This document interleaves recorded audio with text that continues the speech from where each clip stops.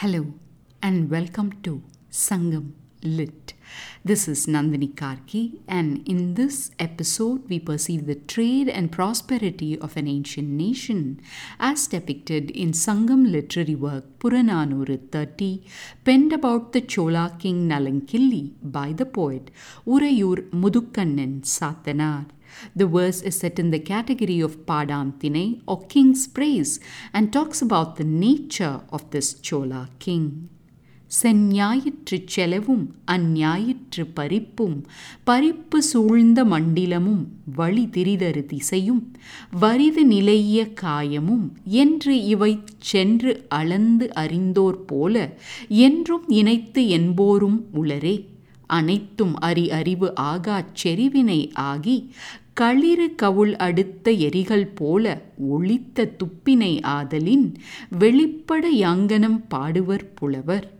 கூம்பொடு மீப்பாய் களையாது மிசைப்பரம் தோண்டாது புகாஅர் புகுந்த பெருங்கலம் தகாஅர் இடைப்புல பெருவழிச் சொரியும் கடல்பல் தாரத்த நாடு கிளவோயே. Another song celebrating the Chola king Nalankilli by the same poet, and this time we are shown a glimpse of an interesting personality trait of this monarch. The poet's words can be translated as follows.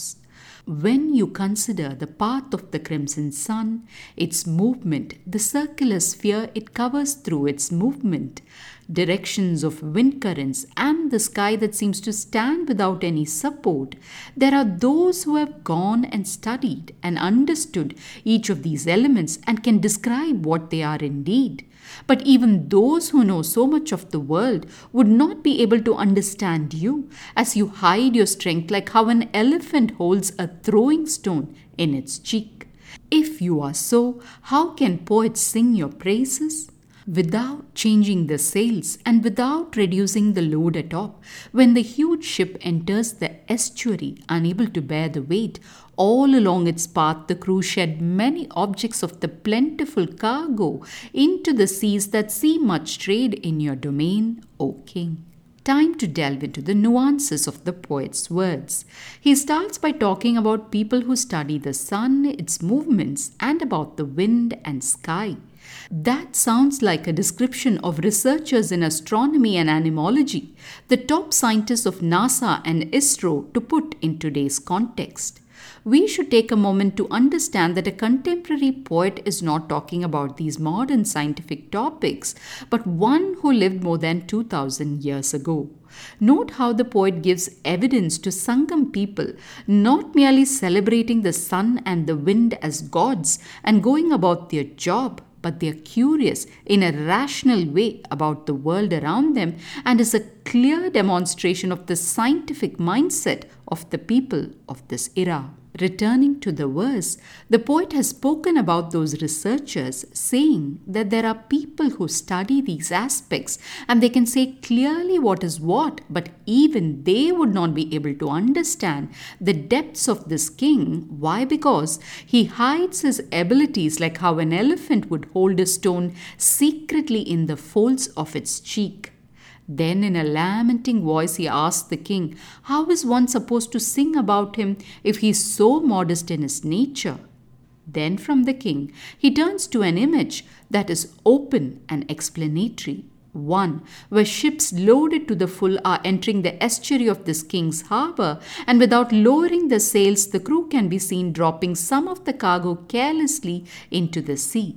Such is the king's domain, the poet concludes. Since the king is not one to show anything, the poet turns to the aid of a scene in the king's land to sing about the wealth of his nation. They are so rich that they care not if cargo is carelessly thrown into the sea, is the implication of this poet's words. Interesting to get to know this modest king, and also amusing to see the poet lamenting about that aspect of the king and indirectly praising his prowess. And that switch over to a scene in the seas near the king's domain talks about how trade and ships were a taken for granted thing for the ancient Tamils.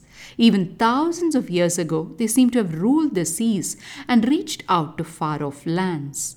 When India is moving in the direction of indigenizing its navy, this is something that our shipbuilders could find inspiration from?